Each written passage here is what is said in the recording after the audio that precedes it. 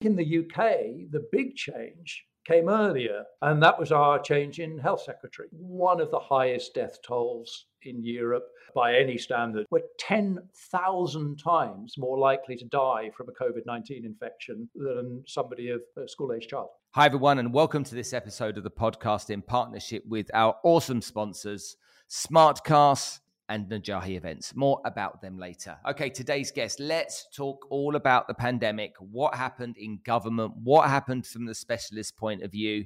I really want to understand why COVID was such a big thing and then it almost disappeared without a trace. Today's guest, Mark Woolhouse, is a professor of infectious disease epidemiology at the University of Edinburgh, a post he's held for over 20 years. He's also the author of a new book, The Year the World Went Mad. And if you didn't already guess what year was, it was 2020, when the COVID-19 virus spread like wildfire across the globe.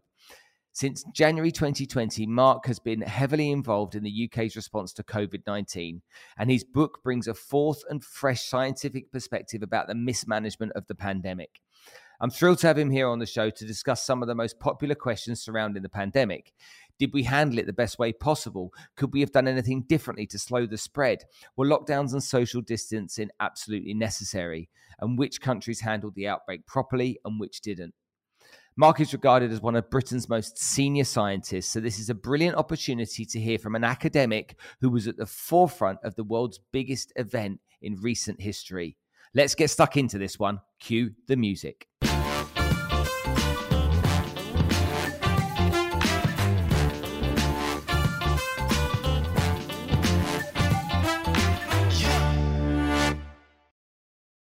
The Smartcast are at the forefront of food technology. Their business is focused on solving the problem that we have, which will be not enough food for everybody on the planet in 2050. That's because the farmer's land is decreasing, the soil is eroding, and the population is growing. So Smartcast have created technology where they are at the forefront of providing a solution for us. Go check them out at Smartcast Tech on Insta if you like, SMARTKAS TECH, and look at what they're doing, because I am so interested in this subject and I care greatly for the fantastic work that these people do. Najahi Events have sponsored the podcast since the beginning. They believed in me from the beginning. I have nothing but gratitude for that organization.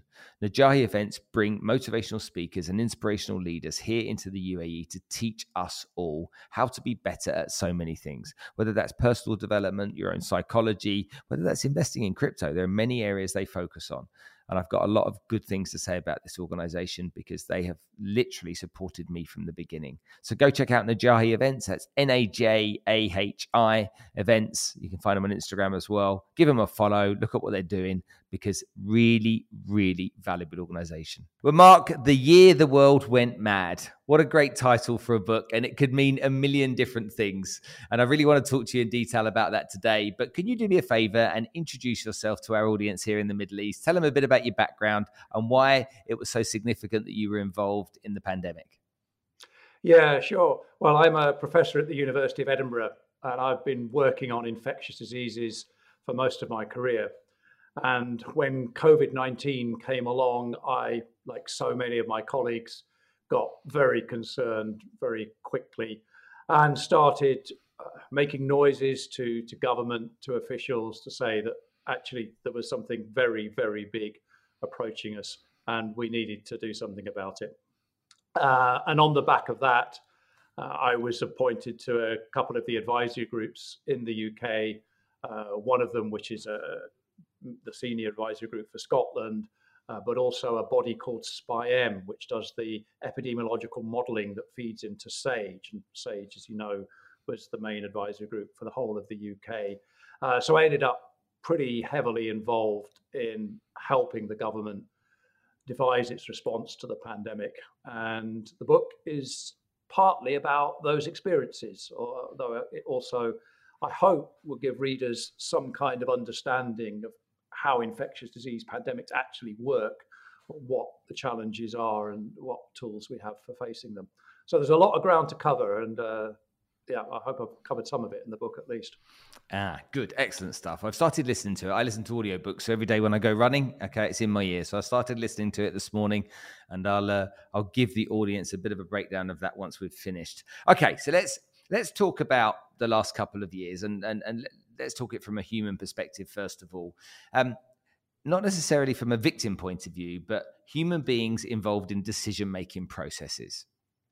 Typically, in any business organization, you will have a managing director. He'll have his board of directors. There'll be a team of advisors maybe around, or the other directors are advisors or counsel to the managing director. They'll talk about the pros and the cons, the whys and the wherefores. And typically, if the managing director isn't an expert at something, he will hand over to one of his well-trained experts to make the responsible decision about what should be done within that business. Is that what happened with the politicians in the UK, or did something different happen? Well, government advice on science has never followed a particularly business-like model, I don't think. It's more convoluted than that. So where someone like me fits in is a member of an advisory group that discusses a particular aspect of the pandemic at a meeting, usually something that's been given us by government. Say, what do you advise we do in the current circumstance? Should we go into lockdown or should we not? Would be one of the top ones, and that is something we discuss. Because we're scientists, we love reaching consensus. That's how science works. So while when you're discussing it, obviously there'd be a range of views, but the aim is always to reach some sort of consensus. And maybe we can come back to later whether that's actually a good part of the decision-making process or not. But anyway, the consensus is arrived at, and that is fed upstairs, which through these sorts of committees would generally be to cabinet office level. But the decision-making is made by the politicians. So if you like, it's a bit of a one-way street. Is we feed our advice into the system, but we don't find out any faster than anyone else what government is actually going to do, what it's going to decide.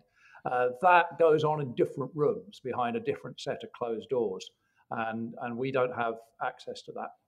As the maxim goes, advisors advise, politicians decide, and that's the way it worked. Okay, well, let's make the comparison between what happened over here in Dubai and what happened in the UK. So we heard about this pandemic coming. There was obviously lots of talk about it. People ignored it at first, and then we started to get a bit worried. And then the government here in Dubai said, right, you lot, stay home, don't leave home. If you need to go to the shops, you need to go online to apply for a permit to go to the shops, but you're not to leave home until we say so. And everyone went, okay, and just stayed home and did what they were told to do immediately, because we don't have a democracy here. We are here and we don't have citizenship here. So we're here in this country as essentially guests. And so we're here to work as guests. And they said what we had to do. We followed the instruction to the letter, and we all came out of the lockdown much quicker than what was going on in Europe. My family in the UK started to go into conversations where they would be debating whether the lockdown was right, whether it was wrong, whether they should do it, whether they shouldn't do it. Some people were like, it's the right thing to do. Look at what's happening. Other people were like, bloody government, at it again. They haven't got our best interests at heart. There's a plan. There's a cunning plan behind it. There's a conspiracy theory, and all this kind of stuff became part of regular conversation. Whereas over here, there was none of that. It was like, stay home. Okay. And by the way, you're going to get a vaccine, then you're going to get a second vaccine, then you're going to get a booster vaccine. And if you don't like it, no problem, you can leave. And so guess what we did? We all went and got a vaccine. We got a second vaccine. We got a booster vaccine because we couldn't fly, we couldn't travel, we couldn't do anything unless we did what we were told. But we all kind of conformed, and there wasn't any drama around it. However, in the UK, it was a much different story. So tell me about what your experience was. Well, first thing to say about all that is I've worked with government on and off for many years, advising them on this sort of question. And I would go for cock up over conspiracy every time. I just don't think there's the wherewithal within government to implement conspiracies about all this, where people are struggling enough to cope with the problems that are right in their faces at the time. And sometimes that goes well and sometimes it goes less well. So I cock up over conspiracy every single time. Dubai obviously is a particular case, particularly, as you say, particular governmental system that if you're into pretty harsh dictatorial public health measures, can be pretty effective. This started not in Dubai. This started in China. This started with the lockdown they put on the city of Wuhan, where this virus first arose in late 2019. They locked Wuhan down in late January. And I don't know what the view was in Dubai, but in the UK, it was, goodness me, can they really do that? Is that something that's going to happen? And I don't think even then many people in the UK thought that within 2 months we'd be doing the same thing. I don't think anyone thought that was remotely possible. And that's another aspect of this. We never planned lockdowns. They weren't in anyone's playbook. I'm pretty sure they weren't in the government of Dubai's playbook, although I haven't looked at it. But no one in their public health planning had said, yeah, well, in the case of a respiratory virus, a bit like SARS, which this one was, we will actually lock down all of society and tell them to stay home for weeks or months. That wasn't planned to do. We made this one up. We might come on later as to why we did that. In answer to your question, yeah, if you're looking at this from a very narrow public health perspective, then having a population that does as it's told is actually very helpful. But I think you and I will agree that raises a whole lot of deeper questions about how we run our society, not just how we run our pandemic response, which isn't really my arena. I'm a scientist, not a politician. But I'm glad that the epidemic management in Dubai is thought to have gone well. Many people in the UK don't think it went so well, and we're still picking apart the reasons for that. Absolutely. Now, tell me how easy or frustrating it is, coming from your background with your expertise and knowledge, to work effectively with politicians that really don't understand the ins and outs of what they're dealing with. Are they open-minded people? Are they listening to the advice and doing as they're told? Do they have another agenda which is sometimes a little bit more difficult for you to infiltrate because of the science behind what you do and because of what they want to ultimately do? Can you just talk about that for a minute? Yeah, that's a really interesting question and gets right to the heart of the challenge of being at the interface between science and policy. And it's not easy at all.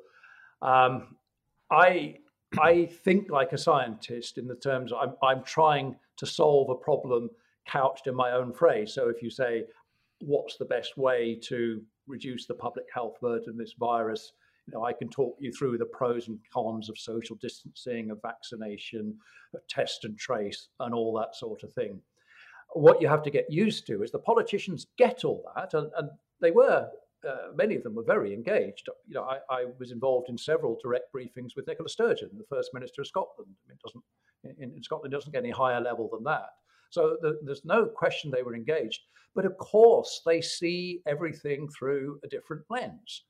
And clearly, although it's usually unstated in the meetings, one of those lenses is, how will this go down with the electorate? We've just been talking about the scientists like me have to try and understand how the electorate will respond to any public health messaging or public health instruction they're giving. But we don't have to worry about how they're going to vote at the next election. That's not in our thinking at all. It is in the politicians. There is no way around that I can see. That is just the reality of my job versus a politician's job, and they're different realities. So, did they do a good job? In Dubai, in the UK, in the world? In the UK. Let's deal with the UK. Certainly not in the first year. The UK ended up with one of the highest death tolls in Europe. Lots of arguments still ongoing about exactly how you count the number of people who died of COVID-19. But by any standards, it was an awful lot too many. No one would be willing to accept that kind of death toll ever again. We'd have to do better next time. But at the same time, in the UK, we also suffered one of the most severe stretches of lockdown. We were in lockdown for months in the 12 months from March 2020. I mean, that's a bad outcome. By anybody's standards, that's a bad outcome. We had the harshest lockdown on one of the world's death tolls. So no, it didn't go well. And tell me what your thoughts are on lockdowns. Do you think that lockdowns make sense, or do you think there are better ways? They make sense in a very specific context. They make sense in the context which they were first applied. We were talking earlier about Wuhan in January 2020. And that context is if the aim of your public health policy is to eliminate the virus entirely from your city or your country. And that's what they actually managed to do in China. Unfortunately, where it went wrong for the rest of us is they managed to eliminate the virus in Wuhan, but not before it had spread not only to other places in China, where they also managed to control it, but it had spread outside China. And by that time, there was too much virus in too many other countries in the world to actually stop the pandemic from happening. But in that local context for Wuhan, it worked. It also worked in New Zealand and Australia because they were pursuing a zero COVID policy. So if it got in through their largely closed borders, they would go into lockdown and try and eliminate it from Auckland or Melbourne or Sydney or wherever it was, and with considerable success. Well, we might have done that in the UK, but by the best expert view, I've consulted others on this, but I completely agree with it, the timing for that was sometime in the second half of February 2020. What happened, and we now know this from tracing the virus, is that huge numbers of people were coming in from Europe, bringing the virus with them. Actually, ironically, particularly associated with the February half term of the schools, lots of people going on holiday, brought thousands and thousands of infections in, and it started to spread, largely unseen because we weren't testing much. And by a month later, by March, this virus was firmly established in the UK. Zero COVID was not an option. That option had gone several weeks beforehand. So this context in which lockdown made sense didn't exist. It wasn't the right policy. Once you realize that zero COVID is out of reach, and people did know it in my field then, but it was a very much a minority view at the time that we were not going to get rid of this virus. You realize you're going to have to live with it. Well, immediately you think, well, lockdown's not a good idea. That's not sustainable. We can't keep lockdown going indefinitely. We can't stay in lockdown until we get a vaccine. So you think of something else to do. You don't go into lockdown if you're not trying to eliminate the virus. Did they have options, though? Or is this a benefit of hindsight, knowing that there should have been options? How do you see it? Well, it's more a question of how you get the balance right. And as I say, one of the things I think that drove this firmly in the direction of lockdown was this belief that it would solve the problem, which actually means you would eliminate the virus, though it wasn't necessarily phrased that way. And I think most people in the UK, and certainly most politicians, were under the impression that we would put up with this for a few weeks, that if we locked down tightly, everybody knuckled down and gritted their teeth and got through this, that would be it. The pandemic would be over, it would be manageable, the problem would be in some sense solved. That was never remotely likely. We'd done all the work, all the analysis back in February. We knew that if you don't get rid of the virus, and as I say, there was no prospect of it doing it, it would just come back again. You have a lockdown, you relax, it comes back. You have another lockdown, you relax, it comes back, which of course is exactly what happened. So we knew all this was going to happen, and yet there was still this belief that somehow lockdown would solve the problem. So what do you do when you realize that actually you can't get rid of the virus? Well, then you think, well, this thing is going to be a threat for the foreseeable future. Who's it going to be a threat to? Well, we established that very early on. It's the biggest threat by far, to the elderly, the frail, and the infirm, those people with other underlying health conditions that make them particularly vulnerable to this virus. And that's really quite a small minority that are vastly more at risk. To give you a statistic, the over 75s, we knew from very early on, were 10,000 times more likely to die from a COVID-19 infection than somebody who was at school, a school-age child, 15-year-old. 10,000 times. 10,000 times. And we knew that really early on. 10,000 times. That's not a bit, is it? That's not a bit. No. This is. So you realise that, well, hang on, there's a subset of the population who are really at quite significant risk here. There's another large subset, a majority of the population, the young and the healthy, that are actually not really particularly severe risk from this virus at all. But some people are. So you have to protect those people. We didn't do that. We didn't do that nearly as effectively as we might, because, I keep coming back to this, we were focusing on lockdown as the solution to the problem. and that would make it all go away. Okay, but hold on a minute here, because you said they believed that lockdown was who believed? Because the scientists didn't. No, but I think the politicians did, and I think the media did, and therefore I think the public did. And that was how it was sold. If you remember, Boris Johnson was saying quite clearly at the time, this is just for a few weeks, implying that some end is in sight. Well, what was it? But how does that happen? I mean, I don't work in government and stuff, but how does it happen where you've got experts like you saying you're never going to get to a stage where you've got zero COVID. So you're never going to have that situation, which effectively means that lockdown isn't going to be effective. How does that get then chewed up, spat out and disregarded, and another path followed when it's not in the best interest? Because lockdown, I'm sure, was not in the best interests of people from an electoral perspective, from a voter confidence point of view. People didn't like the idea of it, did they? You would have thought not. But actually, the polls were saying that people were very supportive of lockdown. The people had been given this impression just that the virus was a very significant threat, not just to this minority of people, but actually to everyone. So people were really, really concerned. I mean, the atmosphere in the second half of March in the UK was pretty febrile. And people throughout have been very, very supportive of the lockdown measures. So I don't think there was a political cost to going into lockdown, because the impression people have been given was actually leading them to think that this was a really good idea. Media had painted such a dark picture of it. It wasn't just such a dark picture. I mean, this is a serious. I am not absolutely understating just how serious this virus is, but it is particularly serious for a small known minority of the population. It is not equally serious for everyone. We didn't need to treat it as if it was a blanket threat for the entire population, and certainly not for school children. Let's have some statistics on this then. So we've got a population of 65, 70 million people in the UK. How many of that population were at high risk? So of the people who died in the first year, so we're talking roughly 100, 120,000, over 90% of them came from a minority, 15% of the population. That can be so 9 out of 10 of those deaths that we could clearly identify now on the basis of these risk factors of age, infirmity, and frailty. 90%. The most that we have a long list of risk factors. We actually understand them quite well. One of them, incidentally, is being male, by the way, which is a significant disadvantage in this, but there's also ethnicity comes into it. But the other kind of things that make a difference, the most common are things like obesity, which does make a big difference.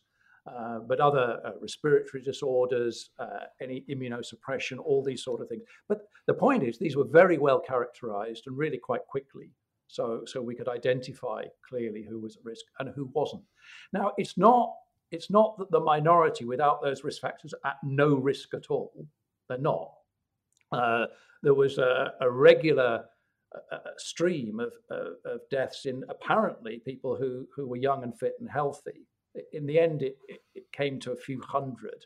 And obviously, that's a few hundred too many. But when you get down to those sort of numbers, you are talking about a risk that is no greater from an awful lot of other kinds of conditions, including influenza. So the fact that this risk was so concentrated in this relatively small minority should have driven our entire health response. I mean, those people should have been protected. And the statistic I was going to give you earlier, and I'm very keen to get you to understand this one, so I'll give you a go, is we went into lockdown partly on the assumption that this would protect everybody, including, of course, this very susceptible minority. But tens of thousands of those people died during the first wave, tens of thousands of them. Of those people, the majority got their infection not before we went into lockdown, not after we came out, but during lockdown. Most of the people in the vulnerable category that died from infections they got during lockdown. Lockdown didn't save these people. This was what it was billed as. It was supposed to save this minority, and indirectly, of course, it did have an effect, which we'll come back to. But it wasn't focused where we needed to be focusing on these people who were very, very, very vulnerable. And we now understand why. And this is not rocket science. this was all easily worked out well in advance. I told you, these people are elderly, they're frail, they're infirm. They needed some sort of contacts. They needed physical care, social care, health care. They needed to access the healthcare system. They needed people coming in every day to look after them. People like my own mother, who's in very much in this position. So I know how her life is. She has visits from carers several times a day, as do millions of other people. So it wasn't possible to lock them down in a way of keeping them completely isolated. And that strategy didn't save these people. And I'm pretty angry about that myself. So what do you do when you feel that? Because as a scientist, you look at the data, you give the advice, you give the opinion, you then come through the other side of it. Not all of your advice has been followed. You then see some of the efforts to deal with it didn't work at all, and you're sat there to some degree almost saying, "I told you so." Yeah, well, that's the thing. You don't want to be in the position of being able to say, "I told you so." You want things to be done the best way possible at the time. Nevertheless, that's what happened. It is, and we talked earlier about how science moves by consensus. And you asked me the question, which I haven't yet answered, is why was the advice that I've been giving you now, why was that not followed at the time? And here's one of the reasons. Not everyone was giving the same advice. And that's been true throughout this pandemic. And I'm not naming names, partly because it wouldn't be fair, but that there were people who were very influential who took a completely different view. So I was explaining to you that it was clear that we were going to be living with this virus for the foreseeable future. I mean, when I say I knew from February 2020 this virus was here to stay, I was not alone in that. There were papers being published in some of the leading scientific journals in the world showing how this would happen, how we would transition from a pandemic to a disease that was with us permanently, an endemic disease. So we knew that, but not everyone agreed with this. And I remember one exchange I had by email with a very influential advisor saying, look, we've got to do something sustainable. This is going to go on for 1 to 2 years, at least. And the response that came back, you're just being fatalistic. That's irresponsible advice you're giving there. No, this is fatalistic. We won't be in this position in 2 years. Well, it doesn't help to be saying, I told you so. I did tell you so, and you didn't believe me. And your arguments won the day at the time. So, yeah, I'm not happy about that. Do you have a group of other scientists that share the same opinions of you, that are frustrated equally as you are? Well, I think there's a lot of people frustrated for a lot of different reasons that the management of the pandemic in the UK and pretty much every other country in the world could have gone better. We could all see ways in which we could have improved it, whether we said them at the time or it's just hindsight. So I wouldn't say anyone's happy. I think where my view is still a minority view is how I see the role of lockdown in this. And there's a lot of people who still would present it as an unavoidable necessity. It's something we couldn't get around. And there's plenty of people who would argue that. And I can have a point-by-point debate about whether or not the other ways of controlling this virus, particularly by focusing on these most vulnerable minority, would have been more effective. But that's not the end of the story. There is another counter-argument to, or another way of countering the argument that lockdowns were not a good idea. And that is to claim, and this I get this repeatedly even now, that anyone who doesn't support lockdown is actually saying they'd be quite happy for more people to die. It wouldn't bother them if the disease was spreading more widely and more people would have died. And that is still being trotted out every time you criticize lockdown, saying, you just don't care if more people die, which I'm sure you will appreciate. I take great exception to that sort of comment. I mean, one of my jobs in life is to try and reduce the public health burden of a disease. So there's no question of doing nothing. There's no question of locking down and not locking down and doing nothing instead. We have to find ways to protect people, and we have to find ways to protect people better than lockdown did. And I think that's well worth emphasizing. As one of somebody I know in the media, in fact, he wrote it in a review of my book. And he said, in that early stage of 2020, supporting lockdown became a test of virtue.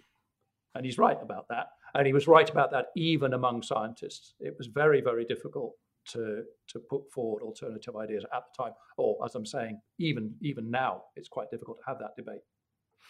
We see with Russia invading Ukraine, the warmongers benefit from war, and there's money to be made in the corrupt world we live in, and this is just an opportunity for warmongers to get involved. And had Joe Biden just said, Ukraine will never join NATO, then Putin would never have invaded Ukraine in the first place. There's always a financial aspect to it. Do you think there was any part of what has happened over the course of the last 2 years, any decisions that were made that were for the benefit financially of any entity in any way? I have absolutely no knowledge of any such thing. And as we were talking earlier, I would choose cock-up over conspiracy every single time. I mean, clearly, there were well-publicised difficulties with procurement in the UK, and I'm sure there were elsewhere, and all sorts of stories flying around, of which I have no inside knowledge whatsoever. But my instinct is to go with cock-up. Yeah. Okay. So we've seen, there's been over the years in the UK, there's been money that's not been spent as effectively as it could been in the NHS. And we've seen through the pandemic, you're absolutely right, with various orders of PPE equipment, etc. Has been, cock-ups in the order, the supply and the delivery of that kind of stuff. I try and put myself in the position of being the Prime Minister. And I try and think to myself, what would I have done? Would I have been panicked as if I was on the Titanic and it was going to sink and I was the captain and I've got to do the right thing, but I knew, imminent death was soon? I think about if I had caught COVID like Boris did, how it would have affected my mindset depending on how sick I got whilst I was in hospital when it comes to making decisions. When you put yourself in the position of human beings trying to make really big decisions and tough decisions in a time of, let's not say mass panic, but very close to mass panic, do you have empathy for the politicians? Oh, I absolutely do.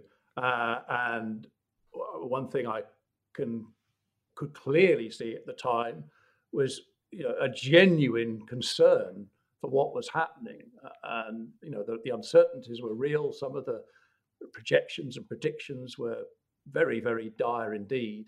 And no, I think the concern was absolutely genuine. As for putting yourself in their place, well, maybe you could do it. I'm not sure I can. As I was saying earlier, I think like a scientist. That's what I am. I don't think like a politician. So the way I process the information that both I'm giving out and the information I'm receiving is quite different. I'm using different yardsticks to judge what I do by. You know what, you're right about that, because if I was having to put my mind in the space of a scientist, I don't think I could go there. So you're absolutely right. I probably don't hold politicians in the same high regard that I hold scientists. So maybe I think I could have a go at winging that a little bit myself. But I suppose we all have an element to that part of our personalities. Okay. Let's talk about other things related to it then, and how you saw other aspects. So we had lockdown, we had social distancing, we had masks, and obviously we had vaccines. So which part of the process did you support and applaud, and which part of those processes and rules did you think were just not very sensible at all? So that's a relatively easy question to answer, actually. So because I'd realised from very early on, as had many, but as we were saying, not all of my colleagues, that we were going to be living with this virus for the foreseeable future. My emphasis was always on measures that made contact safe rather than stopping us have them altogether. We're going to have to live with this thing. So it's almost an exact equivalent. We were told, well, you have to halve the number of contacts you have per day and keep it to an absolute minimum. Well, of course, if you make all those contacts only half as risky, that has the same effect. So you can go an awful long way here by making contact safe. So that was always my emphasis. So masks help make contact safe. Testing is a crucial tool for making contact safe. Even before we had mass testing, we had the PCR test that you could use for that purpose. And of course, the vaccines help make contact safe because they mean the risk of transmission is much less. So I was always in favor of pretty much any measure that made contact safe. And by the same token, very suspicious, very unenthusiastic about measures that reduced, that were social distance measures that reduced the number of contacts we made, that basically made it more difficult to live our lives as normal. Now, certainly before we had vaccines, I don't think there was any question of living a fully normal life, not just because people like me would say, well, that would have a big impact on the size of the epidemic, but because the public had worked that out perfectly well for themselves. And the public changed their own behavior in ways that made them and the people around them safe. So that was happening anyway. But that's the key. Make the contacts safe. Don't ban them altogether. When you're faced with the choice, I'm just trying to think about politicians again, with making it safe or banning it altogether. What's the easiest thing to sell? I suppose, again, thinking about the politicians and electorate, I always keep going back into this place. I'm thinking about the people as much as I'm thinking about anything else. What is the politicians thinking the easiest thing to sell, or the one that's going to stain his reputation the least? Maybe. Well, what the politicians seem to do, we're moving now beyond that first lockdown in the autumn of 2020, is they then became very resistant to the idea of lockdown in the UK. There was a great reluctance to go back into lockdown. And if you recall, actually, that number of cases, number of people in the hospital, number of people dying rose slowly through September and started to accelerate in October. And what we got then was another round of scientists, definitely not me, but other scientists, calling very loudly for urgent measures to be taken, basically lockdown again. And by then, it should have been clear to all of us that actually you didn't need a full lockdown to control this virus. We absolutely got all the evidence there. We knew from analyses of the first lockdown that the actual stay-at-home order, the legal requirement to stay at home, didn't add much, because actually people weren't going out much anyway. But stopping outdoor activities really didn't have much effect because this virus never transmitted well outdoors. So there was no need to ban those. And even closing schools was actually having relatively little effect. Sweden never did it except for the oldest children, and Denmark and other countries went back very quickly. We were much slower in the UK. So we knew all these things that made up the first lockdown weren't actually necessary. And yet you have scientists in the media calling for another lockdown and the government resisting them. What we should have done is put more proportionate measures in place, the sorts of things I've just been talking about, making contact safe, and said, look, right, we really need to get that right now in September, October. And I was writing about this in September. But otherwise, not only will the number of cases rise, but there's a risk we go back into lockdown. So you avoid lockdown by taking less drastic measures sooner. And we knew that, and we didn't do it. Always the question, isn't it? Always the question is why? Because I think we could spend probably the next 3 or 4 hours talking about what went wrong, what mistakes were made, what, with the benefit of hindsight, what improvements could be made to not go back there again. And I think you've documented a lot of that really evidently in your book. And I love the fact that you're quite irate about a few things, because I find sometimes when people they write really well about how they see a situation. I know you're a scientist, but you're a human being too. So there'll be some emotional thoughts through that process too. When we look at the future and we see what we've been through, will this ever happen again? I'll come to that. Can I just add to a comment you just made about scientists being human?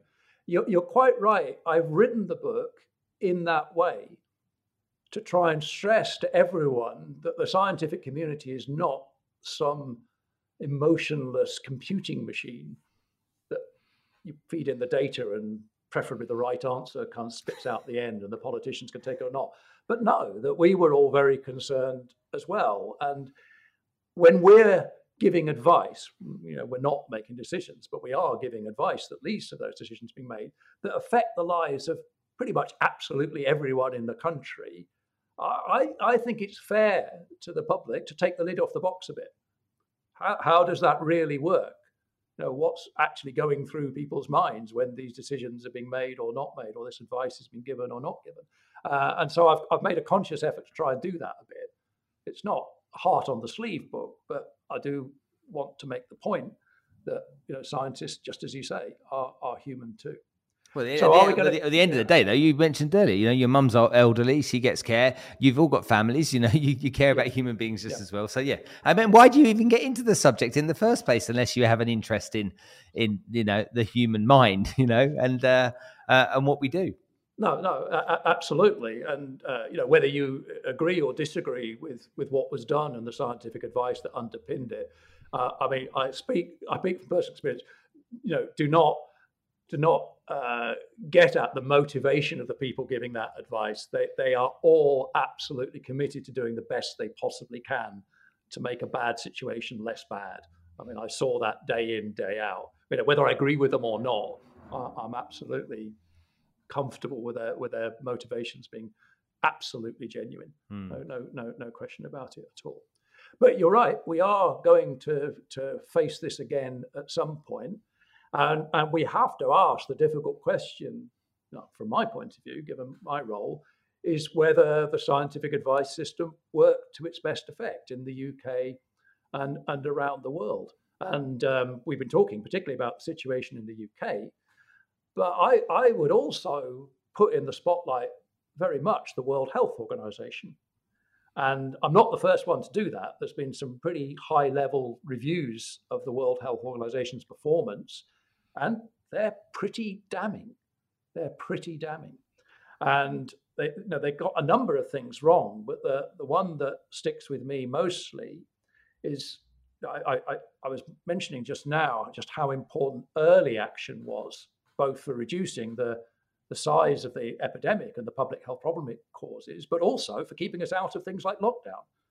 We don't have to be so drastic if we do more proportionate responses early on. And I was calling for this, from a very early stage, from mid-January in Scotland, saying that actually we needed to have a pretty effective response to this pandemic because it was going to be a very major event.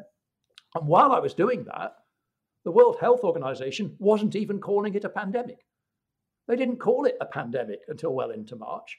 So here am I, one scientist, telling the Scottish government, you've got to do something, and all they have to do is, well, the WHO doesn't even say it's a pandemic yet. I'm not going to win that argument. No. In a way, rightly, I'm not. So, it's not just what we do in the UK that matters, it's what we do internationally, and that the World Health Organization plays a large role in that. The politics comes in as to what governments are prepared to do beyond just wait and see. Wait and see is what got us into the mess we got in because we wait. But can we persuade governments that actually what we should have done probably was all close our borders at the end of January 2020? And right now, I have to say, I cannot see a mechanism for making that happen, for getting international agreement next time when SARS-3 comes out of China or anywhere else that it may arise from, that we all close our borders instantly. I don't think there's a political mechanism in place to do that. And maybe that's a good place to start, is how do we get governments around the world to recognize that we do need to do something drastic to avoid a much worse problem later on? Yeah, obviously island nations, that's much easier, but you think of many countries across most continents and, they're almost in places borderless, aren't they? Well, indeed. And that was an issue with the EU all the way through. I'm actually not particularly in favor of border closures, except at the very, very beginning of this, because after that, it's too late. You've closed the stable door, but the horse has bolted. But the EU, as you say, the whole ethos is for free travel and so on around, and they were very reluctant to go that route. And there may be circumstances, there may be different kinds of pandemic challenge we face in the future, where you do need to think about that sort of action. But I think they'll be just as unwilling to do it then as they were now. Talk to me about how you see the world reacting to it now, considering we saw, Russia invaded Ukraine, and almost overnight, COVID left our mainstream newsfeed. It literally stopped being spoken about again. And occasionally you might read in the back of a website somewhere or some, remote channel that there's a new virus or a new strain of this or a new strain of that. But it's almost like people are sick to the back teeth of it. They've had enough of it. And does that make it so much harder for scientists and governments to convince people in the future of what's the right thing to do? Well, I think the first thing to say is, surely we have to see the back of it eventually. And what I've said in many media interviews recently is one way I'll know that we've truly learned to live with COVID-19 is because I won't be on the media all the time talking about it. Nobody will be interested. Nobody will care. It's just something that goes on in the background, like influenza does most years. And yes, people in public health are doing a lot about it. There's a lot going on, but it's not, as you quite rightly say, in the media spotlight anymore. But I don't think we're quite at that stage yet, although you're right that the media interest has died off somewhat. I think in the UK, the big change came earlier than Ukraine or anything else to distract it. And that was our change in health secretary. Mm-hmm. When Matt Hancock left and Sajid Javid took over, we went straight from, I think, a policy of trying to minimize the threat at any cost. I want to put words in Matt Hancock's mouth, but it seemed to be what he was about most of the time, to a policy where clearly we were learning to live with the virus. Sajid Javid was very clear about that from onset. And I think there was tremendous improvement in the sustainability of our response, and the sorts of measures we put in place to deal with, say, the Omicron wave were much more proportionate and much more sustainable than what we've been doing before. So I think that was a big improvement. I think the emphasis, moving on to other big global topics, whether it's the Ukraine war or otherwise, has led to some extent to us taking an eye on the ball, because I said this is still a public health problem. And maybe to bring it back full circle, there's an irony there. The number of people in hospital we have in Scotland at the moment is a record high. Even if you strip out the people who are in there for incidental infections, they're not really sick with COVID-19. It's still extremely high. 18 months ago, we'd be in lockdown. This would not be acceptable.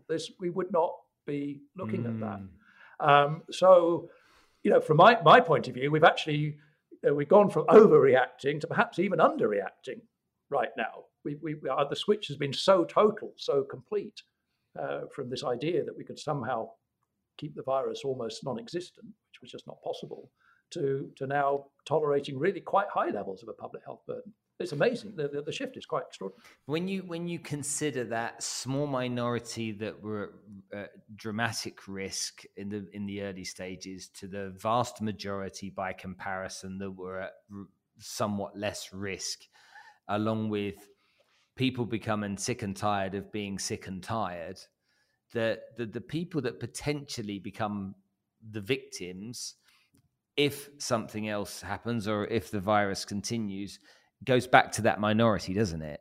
And essentially it goes back to that minority being now vulnerable because there's very limited, controls or, social distancing, face masks, all that kind of stuff's gone as well now. So that's all out of the window. So does it put that group of people back at risk again now, do you think, whilst everyone has just gone, oh, I'm done? Well, I think there's a real concern that that's the case. So first thing to say is, as I was explaining a little while ago, that actually the lockdown measure itself wasn't a particularly effective way of protecting that minority, because they still had to have contacts just in their day-to-day lives. They couldn't avoid them. So I think there's always been a need for more focus on protecting those people. And as you quite rightly say, still is. Now, the vaccines have made a huge difference. So, the chance of being hospitalized, even with Omicron, which is quite different from the the strains we actually developed the vaccine to protect against. But I mean, that's down by 80, 90%, maybe even a little bit more. So things are much, much safer. But you're right. There's obviously is another hazard that people in the vulnerable category have to worry about. And I've never been in favor of doing absolutely nothing elsewhere. Yes, if we can find ways to reduce the levels of infection in the community as a whole, that's a good thing for everybody. But the thing is not to do it at the cost of normal functioning society, but to do it in ways that make contact safe in the ways I've described. The single easiest thing, the thing I rely on most in my own interactions with vulnerable members of my family, is this self-testing. Now, I was an advocate of self-testing on the sorts of scale we're seeing it, basically everybody, from as early as March 2020. And I remember giving my advice at an advisory group meeting and saying I could foresee a time when actually everyone in the population, this is of Scotland, so 5-6 million people, were going to be testing at least once a week. Now, it wouldn't be fair to say I was laughed out of the room, but it was pretty close. Yeah. I was gently told off by a senior official and said, Mark, our advice has to be realistic. No, that's not a realistic proposal. The government's not going to listen to, he didn't say nonsense like that, so I shouldn't put words in his mouth, but it felt like that's what he wanted to say. Yeah. But of course, that's exactly what we ended up doing 18 months later. And I say it was always obvious to me anyway that we were going to need to do that. And it was the uptake on the self-testing was very, very high. And I don't know what other people do, but if I'm going to see an elderly relative, I'm going to the sort of environment where I might put vulnerable people at risk, I self-test. I self-test before coming into work. Yes, it's an imposition, but it's an awful lot less of an imposition than lockdown. And I think it helps us all. So this is a long answer to your narrow question, but the answer to keeping the vulnerable people safe is to make sure that the people around them are not at risk themselves, are not a risk themselves, which we can do by testing. Okay, well, I think that there's an aspect of moral responsibility here. Just I think about my family. So my parents are both 76 years old, and so they retired to Cyprus. They live on a house on a hill in the countryside, so they're not surrounded by lots of people, and they're very happy that way. Thank you very much. But even though I've had all of the vaccines, there's no way in the world I'm going near my elderly parents without getting a test beforehand. It's just that to me is just incredibly irresponsible, and I wouldn't do that to my parents. And so I suppose if everybody took that approach, then we would be able to protect the infirm and elderly. If we knew people, that's the category of people who are at risk. If they're in your family and you're going to come in contact with them, or you like them even, and they're not your family member, but they're a friend, do yourself a favor by doing them a favor. And I think then you've almost nailed it if people can buy into that concept, yeah? Well, yeah, and that's as I say. But I was saying this back in March 2020 that this was our way out of this, to make the risks to the vulnerable people manageable, was to do exactly this. I would be, if I was in your position, I'd be barking. I'd be so angry. I'd be so frustrated. I wrote a book about it. That's how I dealt with it. That's what I did. But I say it was an obvious thing to do. Now I think people are pretty good at gauging risk in many ways, and you and I may feel differently than we do now when we reached a point where actually, well, there's very little virus circulating. I haven't even heard of a case for several weeks now. I don't think I've got it. I mean, I might well take the test anyway. But why we feel that way now is because we know there's a lot of virus around. There's a lot of virus circulating, and clearly there's a chance that you and I might be infected on a given day. So we need to be aware of that. So I think one of the things that the self-testing does, it gives us all agency. We can manage our own risk, and the government was very unwilling to do that. Hence all these legal restrictions that we all went into, despite the evidence. So, as I said earlier, the evidence was that people actually were really concerned about this virus, were very anxious to do the right thing, and were very willing to do it, and they did. So I'm not sure more was needed than that. But also, when you look at the testing, the mass testing that was introduced in the UK, particularly for the Omicron wave, the free testing, 85% of people reported taking a test in a given week at the height of that wave. 50% or more said they'd taken a test at least 3 times. People were really embracing this. And I'm perfectly prepared to accept that anyone who bothers to take a test is going to do something if they turn out to be positive. They're not going to carry on as normal. Otherwise, why would they bother taking the test at all? Mm-hmm. So people actually were embracing this possibility of managing this risk for themselves and the people around them directly. But we didn't give them the opportunity to do that until the epidemic was almost 2 years old. Fascinating. Okay, let's talk about your book. Give me a summary of what the book's about. It's about why I believe that lockdown will be seen by history as a monumental mistake on a truly global scale. And it's that for the reasons that we've been discussing, that there were other and in fact better ways, I think, to control this virus, and particularly to control the harm the virus does. Because we got awfully mixed up between controlling the number of infections versus reducing the number of hospitalizations, and they're not the same thing. So there were other ways to do it, but also, of course, because of the immense harm that lockdown caused, the huge harms it caused to, well, for a start, healthcare provision. People didn't go to hospital during that first wave in the UK when they absolutely needed to do. Thousands of people died in their homes from things like stroke and heart attacks, far more than usually would, because they were told not to go to hospital, not to bother the NHS. That was a mistake. The mental health burden, which ironically, actually, during that first wave wasn't so bad. People, mostly young people, were a little bit depressed and unhappy, but it wasn't a sort of clinical epidemic, but it got much, much worse as this went on. And now the mental health burden is starting to really show through, particularly in the younger generation. Then there's the economic harm. And when you talk about economic harm, people immediately say, oh, well, you're valuing money over lives, you're valuing the economy over public health. But of course, the two are absolutely interlinked. A healthy economy is an economy that can support a vibrant NHS, an effective NHS. That's where the NHS gets its funds from. If the economy goes downhill, there's a threat to the NHS.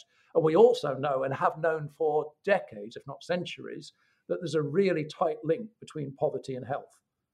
So the economic harm, we're beginning to see the effects of that, aren't we? That the lockdown in particular caused, that is going to have health impacts going forward. And then finally, but just as importantly, there's the educational harms. The fact that millions of children in the UK had their schooling interrupted for actually over a period of 3 school years. They've had major disruption to their education. In countries like Uganda, the schools were closed for 2 whole years.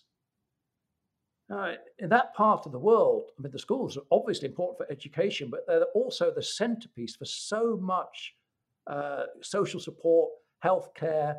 They're central to the functioning, the prospects of these children. And yet the schools were closed for 2 years.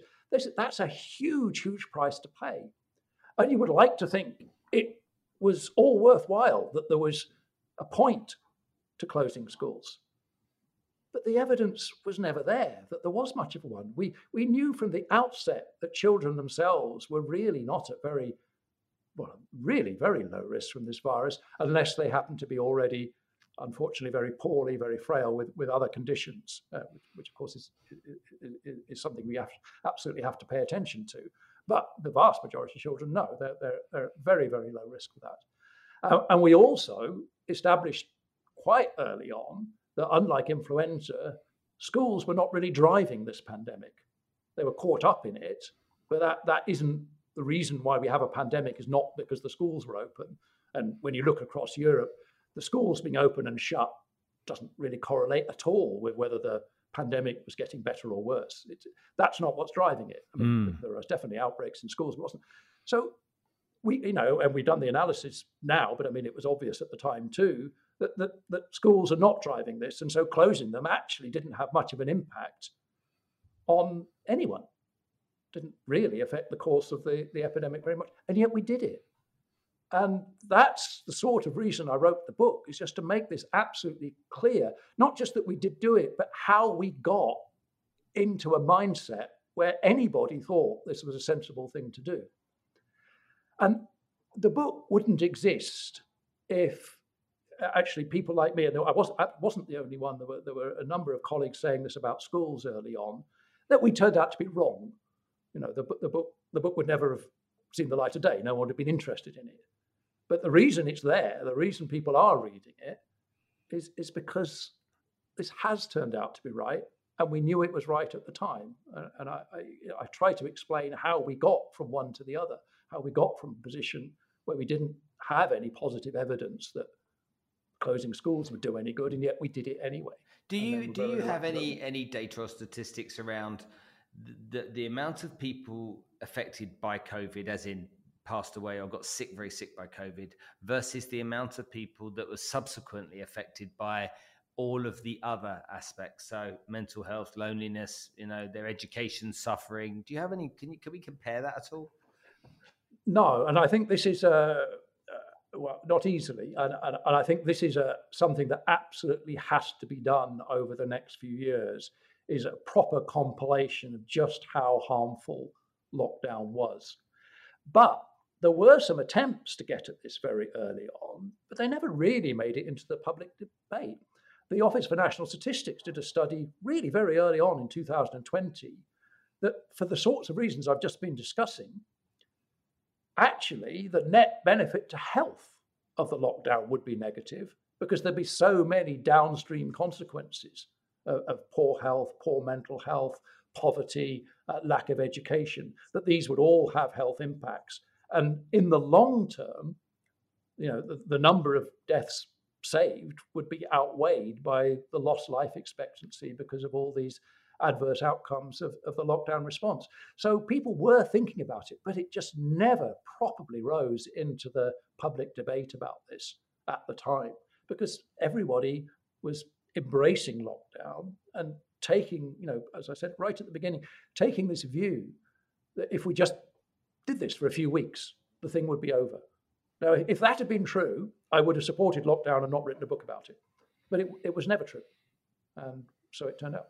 Mark, I genuinely, you're a fascinating gentleman. I could sit and talk to you all afternoon about this, because I will go down about 1,500 rabbit holes of different areas as I am naturally curious to find out more and more and more about what you know and how you've interpreted what's happened. Your book's out. It's an audio book as well at the moment, so we can listen to it as well as read it. So if you're getting in your car and you want to listen to this book, then you can. I love the title. I think did you come up with that idea? Yes and no. It was my working title. And I thought when it came to be published that we should have a more serious sort of academic title to go with it. And nobody involved would let me change it. Not my publisher, not my agent, not my wife. No, they said keep it as it is. So that's what you got. Well, ladies and gentlemen, please give it up for Professor Mark Woolhouse.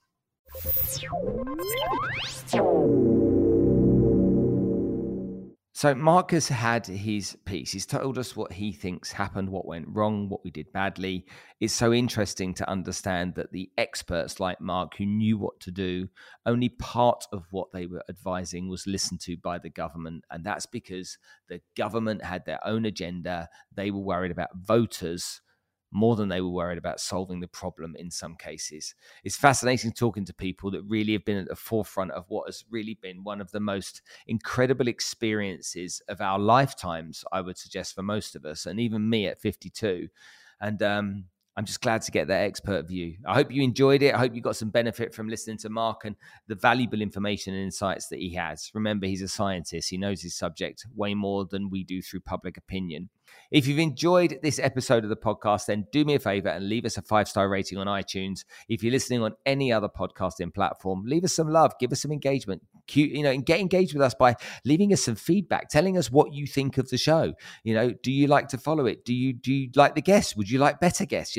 What is it that you want out of the show to make it better for you? But until the next episode, I'll see you soon.